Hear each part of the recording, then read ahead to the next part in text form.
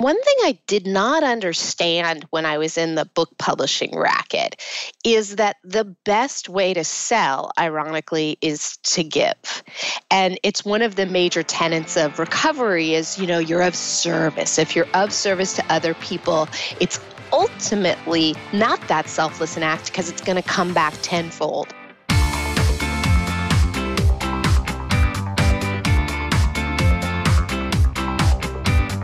You're listening to The Business of Thought Leadership with Nikki Ballou and Michael Palmer. Welcome to another exciting episode of the podcast, The Business of Thought Leadership. I'm your co-host, Nikki Ballou. I'm that other co-host, Michael Palmer.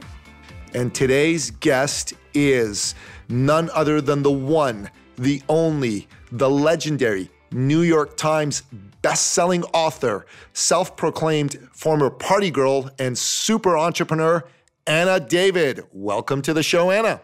Well, thank you for having me. It's a pleasure. The pleasure is all mine. Anna. Yes. The name of this podcast is The Business of Thought Leadership. Our listener is very interested in hearing your wisdom around how you've taken your genius, your expertise, and turned it into a commercial enterprise. And they're also interested in your backstory, how you got to be Anna David. Tell our listener. Well, the first question is an interesting one because it's something that it's been a very roundabout, indirect sort of Byzantine road. Because for many years, I just wanted to be a writer. And after 6 books, all with big publishers, I realized this is no way to make a living. You do a book to enhance everything else. You don't do books to make your living. And I sort of was very late to the game in saying, you know what? I want to be an entrepreneur. As an author, you're selling yourself all the time. You're in sales. You're selling to a publisher. You're selling to an agent. Then you're selling to a reader. Why don't I do it in a way that's actually effective and not incredibly frustrating? So it was only about 5 years ago that I decided I'm going to take the skills that I have. And writing was pretty much the only skill I had besides talking. And I'm going to see how I can use that to first help myself and then help other people. And so it was a very conscious decision. I was the girl who ignored her dad when he said, go get an MBA. And I said, I'm going to be a creative person. I'm not going to be a business person. And so, so then I created a website in 2012, which I sold in 2013 and ran for a few years. And now I've ventured out on my own and I do all sorts of things. I have online courses. I have a consulting company. I have a podcast, and sort of all of them together are designed around helping people to live the happiest and healthiest lives they can. I'm in recovery. I'm sober 16 and a half years. So a lot of what I sort of quote unquote preach has to do with things I've learned there, but they're applicable for people whether they're sober or addicts or not. Does that answer the question? That answers the question very well. So Anna, first of all, congratulations on being sober 16 and a half years. That's a fantastic accomplishment. And congratulations on being someone who inspires other people who maybe are going through it or are in the middle of it and can't believe it's possible for them to be free of the demon of addiction, to get free of that. Kudos for you making a difference in the world and living a life of purpose. That's first. Thank you. You're welcome. Secondly, I heard a lot in what you said that really inspires me. So first of all, your dad obviously had some great wisdom. And like many people, like me, for example, you rebelled against what your dad told you, but at the end of the day, you ended up becoming a businesswoman and you ended up becoming an entrepreneur. So kudos to you for finally getting your dad's wisdom. It must have crept in somewhere and stayed in the recesses of your mind until you were ready to really embrace the message. Can I tell you something so weird? Please. I didn't realize it until I just said it to you. Like, I've never said that out loud. Oh, my dad wanted me to get an MBA and I didn't listen, and look what happened. The synapses just connected as I was saying that to you. It's amazing. Mark Twain said once that when I was 20 years old, my dad wasn't very smart. It was amazing how smart he became between the time I was 20 and the time I was 25. Right. Right. And I think that applies to every single person who has a parent. Certainly applied to me. That's what I thought of my parents when I was in my early 20s. But going back to the question I wanted to ask you. So you embraced and understood that selling was important. Selling was powerful. Selling was what was going to help set you apart. Speak to our listener about how that's transformed your business and how that's transformed your outlook on how you serve people. Well, one thing that it's a great question. And one thing I did not understand when I was in the book publishing racket is that the best way to sell, ironically, is to give. And it's one of the major tenets of recovery is, you're of service. If you're of service to other people, it's ultimately not that selfless an act because it's going to come back tenfold. And that's the main lesson I've learned, I've spent the past couple of years studying marketers, and what do they say? And they say, when you have online classes, give away 90% of your material for free.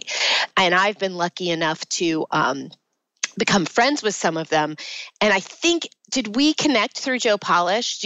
I can't remember. Actually, but I read your article about his Genius Network, and I have to say I love the article, and it was really well written, and I was curious about Genius Network, and then I thought I want to have her on our podcast, so that's how it came about. Well, I'll tell you how I met him and how this whole thing happened and what an inspiration he's been. He's somebody who's doing a documentary about addiction. He's this very successful marketer, and he's decided that his mission right now is to help people who are suffering from addiction. So somebody connected us, and he interviewed me for his documentary about that. That day, he happened to be in LA, and I said, look, I didn't really know who he was. And I said, I've been very stressed out because I have this online course that I'm selling, and the webinar is in 2 days, and I've never done a webinar, and I am just panicking, and I have 100 people signed up, and I don't know if that's a lot or a little. And he said, oh, don't worry about it. My friend Amy does webinars all the time. And I said, Amy Porterfield? That's who I've been studying for a year. And he said, don't worry. And he gave me a couple tips. Later that day, I get a phone call. I just met him. Hey, Anna, it's Amy Porterfield. My friend Joe says you're stressed about your webinar. Can I help? She looked at all my slides and helped me, gave me tips, and I was able to do this really successful launch, which had I not met Joe 2 days before, it would not have happened. And it was and he has done so many things like that for me, just tiny little connections he's made, things he's done. And it's been such an inspiration to me not only because he's just a wonderful, generous person, but because I'd do anything for the guy.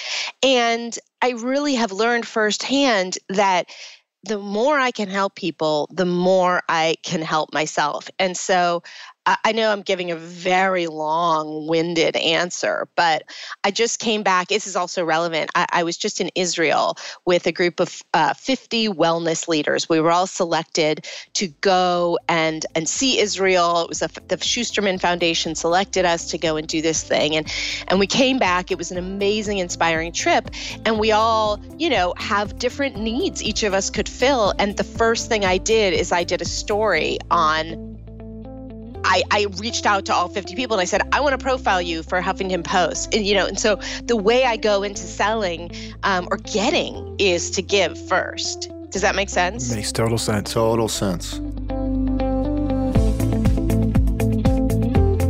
I listen to Joe Polish's podcast a lot, and so that's what piqued the curiosity, was seeing that article. Yeah. And the story about Amy, I just absolutely love that. And we talk about it a lot. I don't know if there's been one guest on this podcast that hasn't talked about don't do it alone. And your network and the people that you surround yourself with are what are going to lead you to being successful. And you really strike me as someone who's just naturally connecting with people, and you're very giving, and that's probably why you get so much back. Well, thank you. I don't think I naturally am. I think I come from a society, for all the dad told me to go to business school, the lessons I was given growing up, the life lessons were really dysfunctional. It was, sue them before they sue you, go get everything that, and it wasn't until I got into recovery and I heard, you're going to feel it's your self-obsession that's making you miserable. Give and you'll get back tenfold. I'd never heard of that till I was 30. So I'm not naturally like that. It's been a learned behavior. And the greatest thing about it is that it actually makes you feel good. Well, when I say naturally, I mean before you learned all that other garbage. Right? You're naturally come out of the womb being a wonderful, generous human being. We all do. And then we learn all these crazy things that you just mentioned. But you've rediscovered your unique genius, your wonderful human spirit, which I love that story about Amy and Joe and how she called you back. And that's the message we really want people to get from this podcast is to reach out and to reconnect with the people that are out there doing the things you want to do. That's how you access the business of thought leadership. Yeah, and it's not always easy. What's interesting is that I had been trying to kind of get to different people in different ways and kind of wasn't getting anywhere. And then the Joe thing just happened very organically. And it's interesting because I do think a lesson is, the universe, it's that sort of everything I try really hard to do doesn't work out. And then the universe gives me something I hadn't expected that I hadn't been trying for. And I really think that's true in business. Do you know what I mean? Yeah, absolutely. How bad do you want this? It's a universal question. Yeah. It's a very powerful point. The power and logic of what you just said really hit home for me. I'll tell you a little bit about my story.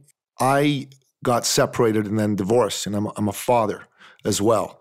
And when that happened to me, it was absolutely devastating for me. I felt like a loser. I lost my mojo. 95% of my clients left me because I was such a downer to be around. And I was feeling like a victim, and I blamed everybody. Mm-hmm. On my own, I would have sunk into hell. But because I had great people around me, I managed to lift myself out of that, including my co-host, Michael, who was part of a men's organization. And these men and women around me helped me see that I wasn't a victim, and they helped me lift myself up. So I got back into business, and I started to help a bunch of people. But just time after time again, I kept meeting these men in particular whose families had broken apart. Their wives had left them and they were feeling bad. And I never did anything about it professionally because I didn't, quote unquote, have a professional background in it. And then all of a sudden, one of Michael and I's mentors said to me, you help a lot of men. You should start a program for helping men. So I said, okay, why not? I'm getting this message from the universe. And I did that. And it's been effortless getting people to come and sign up for my program because I get exactly what they're going through. I make them the hero of the story. I don't talk about myself too much. And I just seem to attract all these wonderful men who are really, really hurting. And I help them get back on their feet, get their relationship in a good place, whether they get back together with their wife or not. And I move forward. And it sounds to me that was your experience when you were going through your addiction, and that's how you got out of it.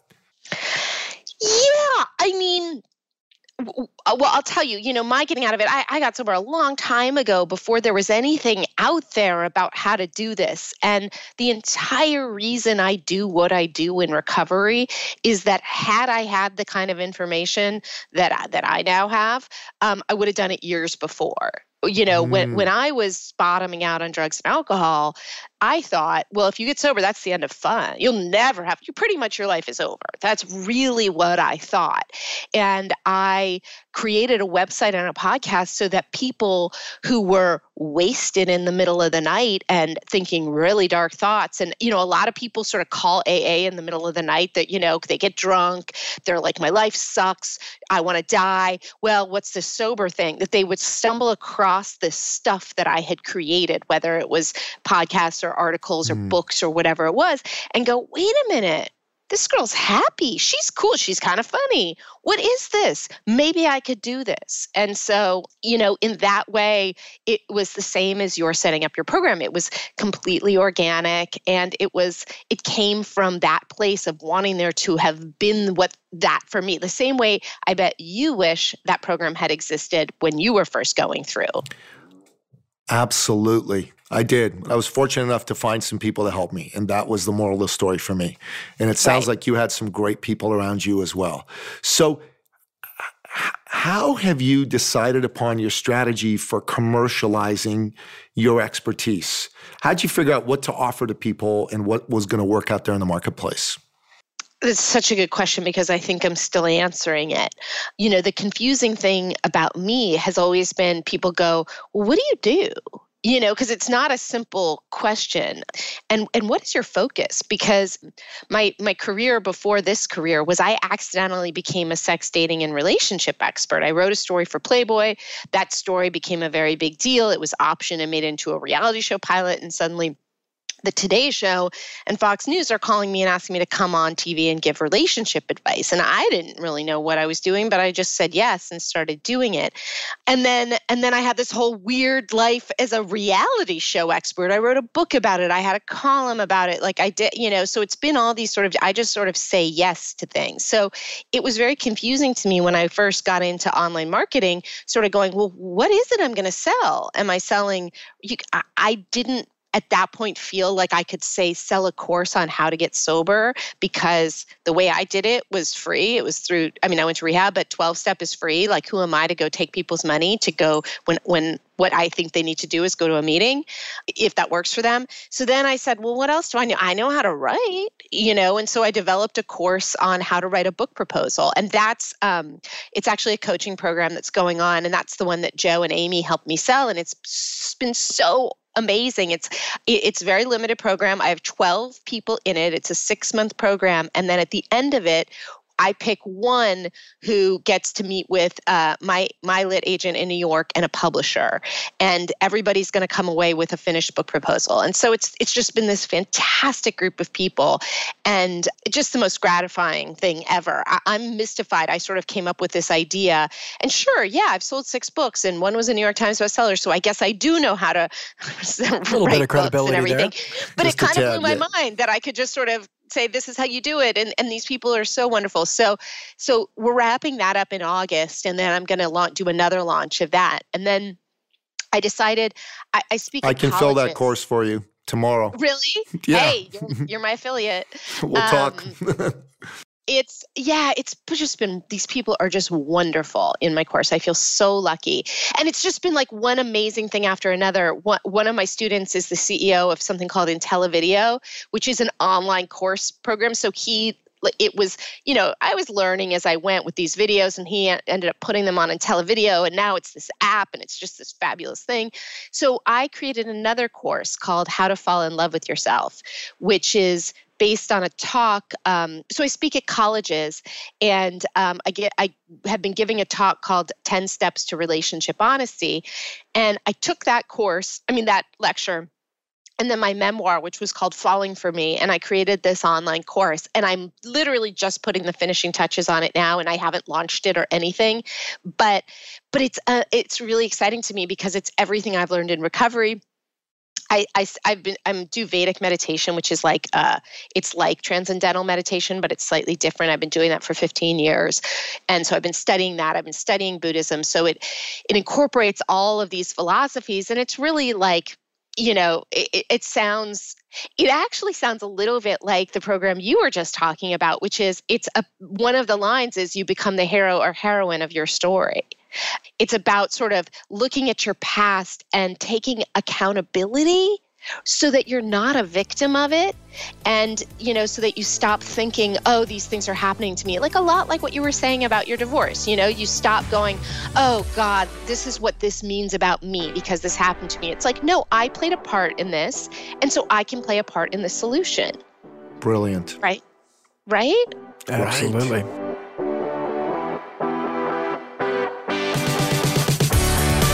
It's really remarkable what you've created. Like, When I first read your article, I went to your website, and it's just all these things that you've done and written about and created, and now you're harvesting that, all that work that you did, you're now harvesting and multiplying on your efforts then into courses and products and things that are highly valuable to people that were just sitting in somewhere in your mind or in one of the books that you'd written.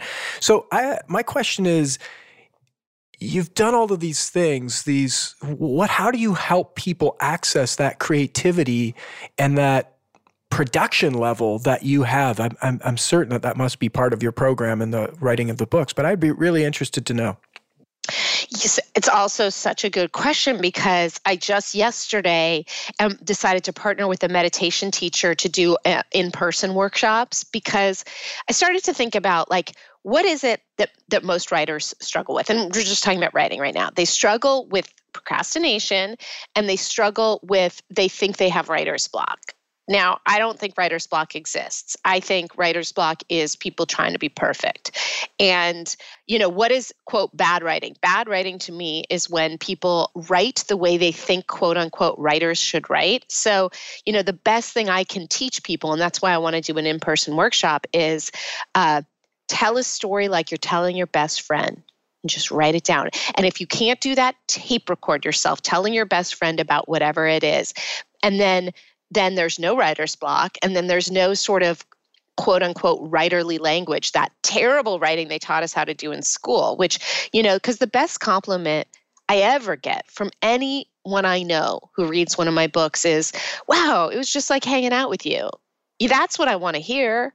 I don't want to hear, wow, I mean, I like to think I'm, reasonably articulate. So I'm assuming when they say it was just like hanging out with you, they also mean it was well written.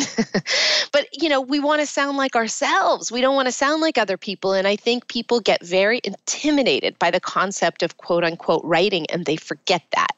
Did I answer your question? I experienced it. I read your article, and now that as you're speaking, I'm reflecting on reading that article. I felt like I was literally walking along with you in this genius network. It was great for Joe and his organization, because I really got a peek. I felt like I was at Genius Network. And you sold him. You pre-sold a couple memberships for Joe. You should go get some commission from him.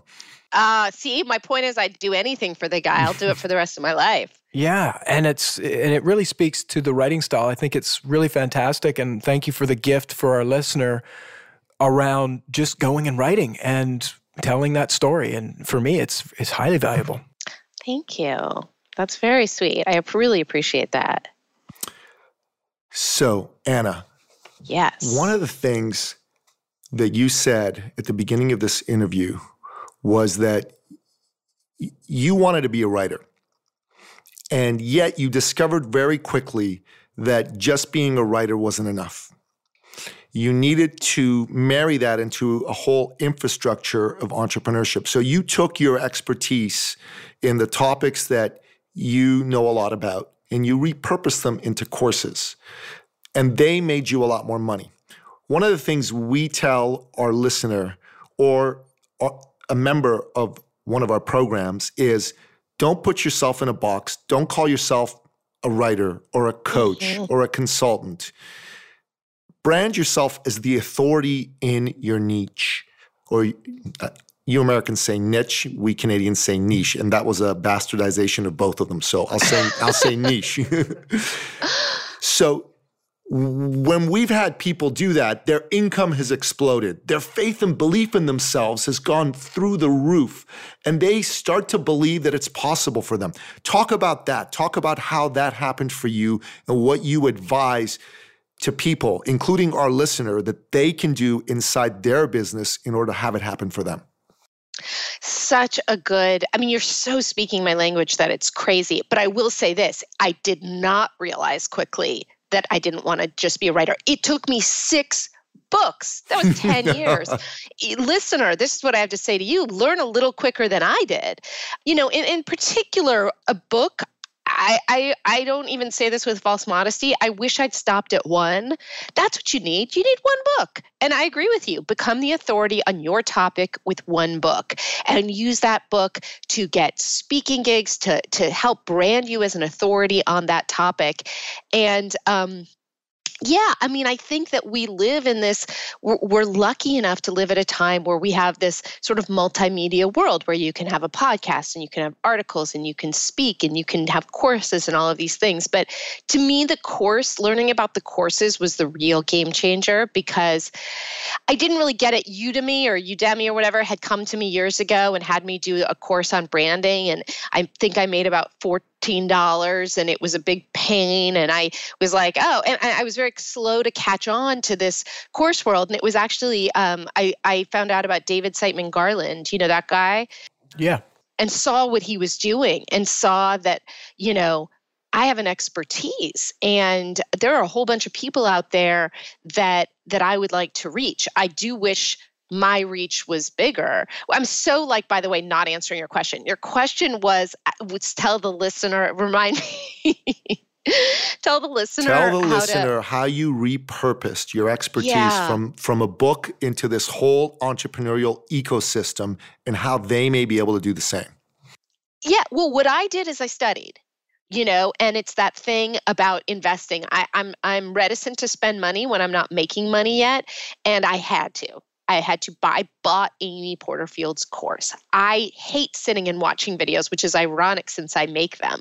But what I did is I downloaded the audio and I walked around Los Angeles and I listened to that audio, and then I listened to it again, and I really, really invested. And I put a lot of money into this. And, you know, I was sort of horrified when I saw how much I was spending on this. And yet I was sort of like, this is my graduate school. This is that MBA that I didn't go get.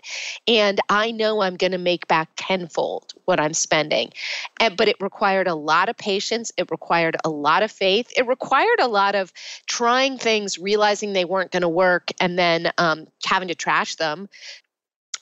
And being gentle with myself about that. I really, you know, and I'll just tell you about a recent sort of failure in that regard. You know, before I came up with this idea about doing a workshop with the meditation teacher, I thought, I want to do this with a yoga teacher. I partnered with a yoga teacher. We set up an event. Nobody signed up. And rather than going, oh God, nobody, you know, I was like, okay, he was the wrong partner. This was the wrong thing. Yoga and writing doesn't work. Now, what does work? And, you know, I think it has to be, you know, I think it's trying and not getting discouraged. Writing is very good training for getting, you know, rejected all the time and having to keep going. And I think that a lot of people out there, they'll try something a couple times and it doesn't work out. And so they conclude that they're not supposed to do that. You can't be like that in business. You guys know that. You know, I don't know with your course, you know, that one, you know, the helping other divorced men, like, I don't know how many things you had to try before that one worked, but we all have a lot of those in our past. Absolutely.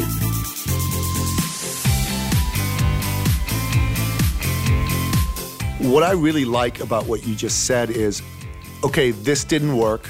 Now, what does work? I think that's a powerful and brilliant question. And more people should ask that when they enter upon a venture, or they launch a program, or they launch a course. They should be prepared for it failing. At least 50% of your programs are going to fail, listener. At least. Possibly 75, 80, or even 90%. It doesn't matter which ones fail. What matters is that you stick to it long enough for the one that succeeds, and then go get another one that succeeds and another one that succeeds. I've got the program for divorced fathers, separated fathers, actually, I call it. I've got the program that I do with Michael, helping people position themselves as an authority in their marketplace. And I do something else around sales. All of these are powerful programs that help people and help them go to the next level. What I see in you, Anna, is that you've done the same. You've done it brilliantly and you've done it powerfully. You're creating, as you said, your own MBA. A mentor that Michael and I have, a man by the name of Matt Church from Australia. He's Australia's greatest speaker. actually says that in order to become an authority, to become a thought leader, you need to create what he calls a commercial PhD. So even above an MBA, you need to do the deep thinking to get what's in your head out on paper. And that's a big part of what Michael and I teach. And it sounds like that's what you've taught yourself and that's what you're advocating to people. Is that correct? Yeah, I think that is correct. I think we're kindred spirits because I'm very similar to you in the videos. I like moving and listening and learning. So in the car, the podcast, all that good stuff. So it's, but what you were saying about learning as you go and the mistakes that you make, recently, probably in the last 12 months, I've really paid attention to how valuable every single vendor that I've worked with, partner, customer, as we're doing things, as we're trying things, the more things we're trying, I'm learning these little pieces where it's maybe not the solution I need for that particular problem, but it's over in this other project. It's like, that's the missing link.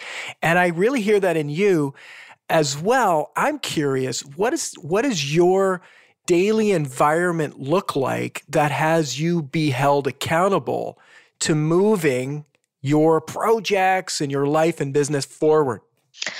I appreciate the way that Canadian says projects, by the way. Projects. I probably butcher it anyway, so you'd have to come to Canada to hear how it really sounds. I have a weird thing about me, which is just that I never stop. My goal in life is to actually drain myself of energy and be tired. So yeah, I don't know where that motivation comes from, but I just sort of get up and I'm like going. And my biggest fear is that I'm going to run out of stuff to do. So, I will say in terms of, advice I could pass along, something that I started doing with this when I got into the marketing idea marketing makes it sound so small. When I got into the idea of blowing up my business, I started to get those just like sort of white sheets that are sort of dry erase boards that are sheets you can put on the wall. And I started putting in the circle. Okay, my new business is Recover Girl. That's in the middle of the circle. So arrow off. That's going to be a podcast. Arrow off. That's going to be a consulting company. Arrow down here. That's going to be, an online course, whatever it is, and then just sort of peeling off every day a little bit of each one and having short-term and long-term goals. I'm a real, I want to finish the course and then go release it that day. And this process has taught me that I have to have a lot of patience. I'm starting a bunch of big consulting jobs. And even though I'm finishing this How to Fall in Love course, I might be putting that on ice for 6 months or a year because I also know with the course, the work isn't creating the course, the work is selling the damn course. And, that takes a lot of time and a lot of planning. And, so one of the reasons that I think I, quote unquote, fail often is that I just kind of get an idea and go do it. Like I was like, yes, yoga teacher, let's go do this. And I didn't really think it out. And that's okay. That's how I am. But this process has taught me that I really have to be a little more methodical and a little more patient with things if I really want them to succeed. Understood. And it has me thinking, with the people that you work with, when I look at your website, when I look at the covers, the branding, the graphic design, all of that, how do you choose the people you're going to work with? I'm thinking you don't do all of it yourself. How do you choose the people that you're going to work with to help you put all these different projects together, put the final touches on them? Yeah, that's a great question too. It's definitely been a process. I've probably been through 50 different web designers. I now have this amazing woman, Krista, because oftentimes, I don't know if you guys have found this, but, with web developers and SEO people, oftentimes you're maybe dealing with some personality problems. Mm-hmm. And it took me a really long time to find someone who does great work, who's just a joy to work with also, and I try everything. Through some people I met at Genius Network, they told me about Get Friday, which is this, sort of online assistants that are in India, and that sort of works. There's some communication problems. I've used people on Fiverr. That's who edits my podcast. I'm really into finding the right people at the right price, because I'm not at the point where I can afford to just spend whatever I want on all of these things. But I'm also a big fan of doing a lot of it myself. I know people who are kind of around where I'm at with it, and they talk all about how their time is so valuable and they have to delegate everything.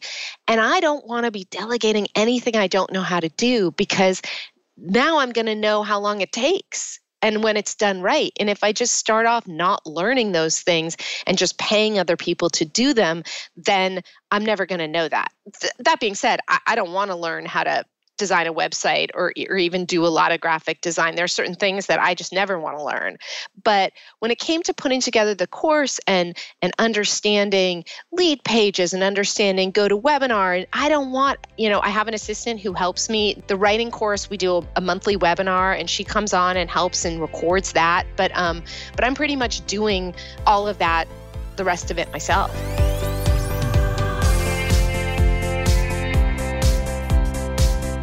We're definitely kindred spirits. Definitely.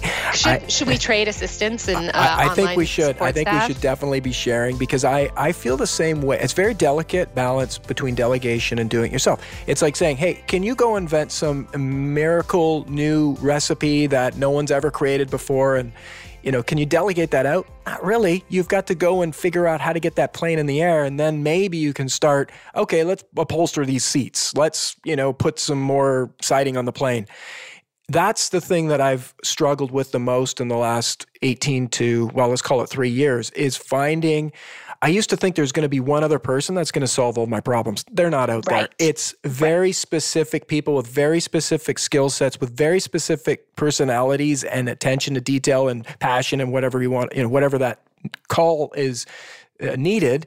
And then putting those people into those various spots. And if you don't go and try and figure it out yourself, you can't know where to put those people in. So yes, you and I definitely need to keep in touch and share some of these different people. I know I've got great people that I've worked with, stumbled across, because when you said I've worked with 40 different web developers, I'm like, we've been walking on the same path. Yeah. Yeah. Well, thank you for sharing that. It's very refreshing, and Nikki's always looking over at me. Sometimes I can get into the weeds where it's like, hey, let's start talking about it. But it's refreshing to hear your take on it. Well, and it's nice too that you guys have found each other and can work well together, because that's not easy either. It is not easy. You're absolutely correct. Michael and I have something going for us, though. One is we've both done a lot of personal development. So when stuff's coming up for me, I eventually get to a space where I know what's my stuff and what's really an issue that I need to talk to him about. And same for him. That really helps, rather than always pointing the finger at the other person. Because if you did that with the kind of personalities we have, the partnership wouldn't last at all. We're also very fortunate in that we're good at different things. That's really important in a partnership. So Michael is a technical genius. He loves anything to do with technology. He loves systems and processes and planning stuff out. Me, I like to get stuff done now. Not 2 minutes from now. And I love talking to people. I love enrolling people, and I love persuading people. So it's a really good partnership from that perspective. So, Anna, we like to end off each episode by asking our guests, what are your top 3 expert action steps that you recommend our listener take on and implement right away in order to improve their life and their business? And this is just based on my experience. I say, sit down and think about, what are you an expert in? Hope to come up with 3 categories. Then say, what book could that be? What course could that be? What in-person workshop or speaking TEDx talk could that be? And I know that's one thing, but it's really 3 things. So, and if you don't have that, then stop listening to podcasts and come up with that. That's fantastic. I love it. So, at this point in the podcast, we give you, our guests, an opportunity to promote something that you'd like to promote. What's something you'd like to promote to our listener? Well, as I said, my How to Fall in Love course isn't available yet. So what I would say now, in my online writing coaching program isn't available right now because we're not wrapping until August. But so I say just go to my website, sign up for the newsletter. Just go to annadavidnewsletter.com. You will be informed about all of that. I also have a podcast called Recover Girl that's about addiction and recovery, but it's about so much more. And I have all sorts of interesting people on it, Moby and Jemima Kirk from Girls and Dr. Drew, and I've had Mark Maron. And so you can find that on iTunes, SoundCloud. But really, if you go to annadavid.com, that's the hub for everything I do. You can also follow me on social media. I'm at Anna B. David on Instagram, Twitter, and that is also my fan page on Facebook. Love it. Anna, thank you so much for being on the podcast. You are an amazing guest. As Michael said, we are kindred spirits. What you do out there makes a difference in the world. And thank you for coming and sharing it with us. And when your programs are ready to launch, we'll have you back and you can promote your program then. Fantastic. You know what? I would not say this to most people. You guys were worth waking up early and having to be literate for. You really were.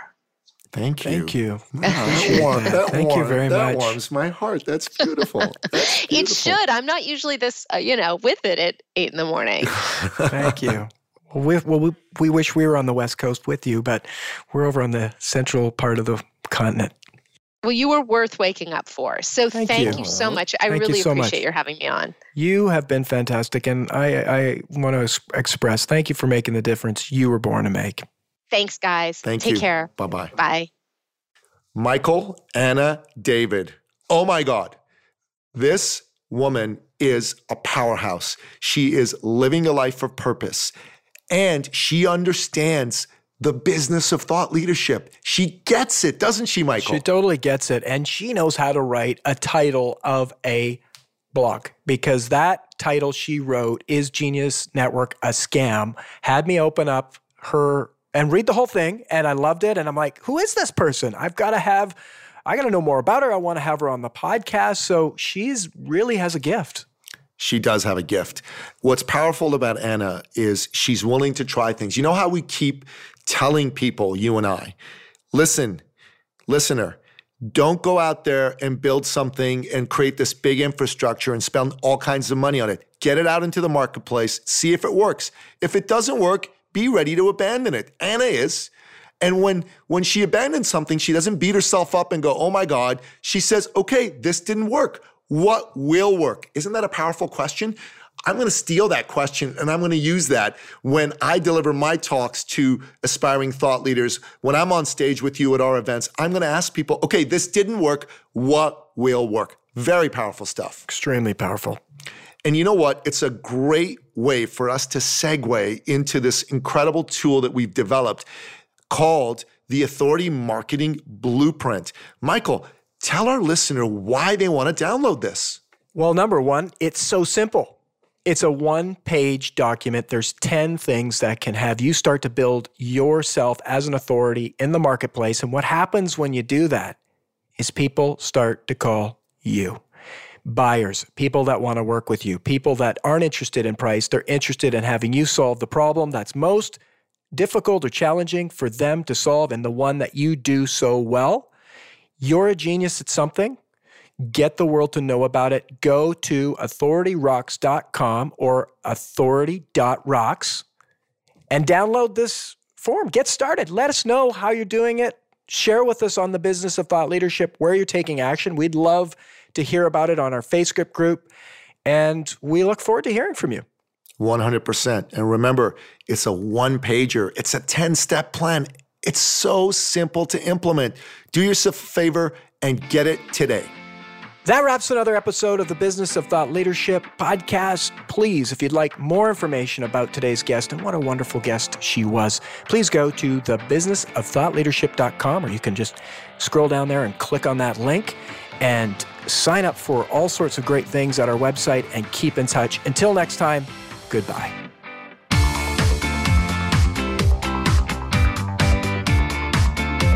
You've been listening to The Business of Thought Leadership with Nikki Ballou and Michael Palmer. For more information and to download the resources mentioned in this episode, please visit us at thebusinessofthoughtleadership.com. Thank you for listening.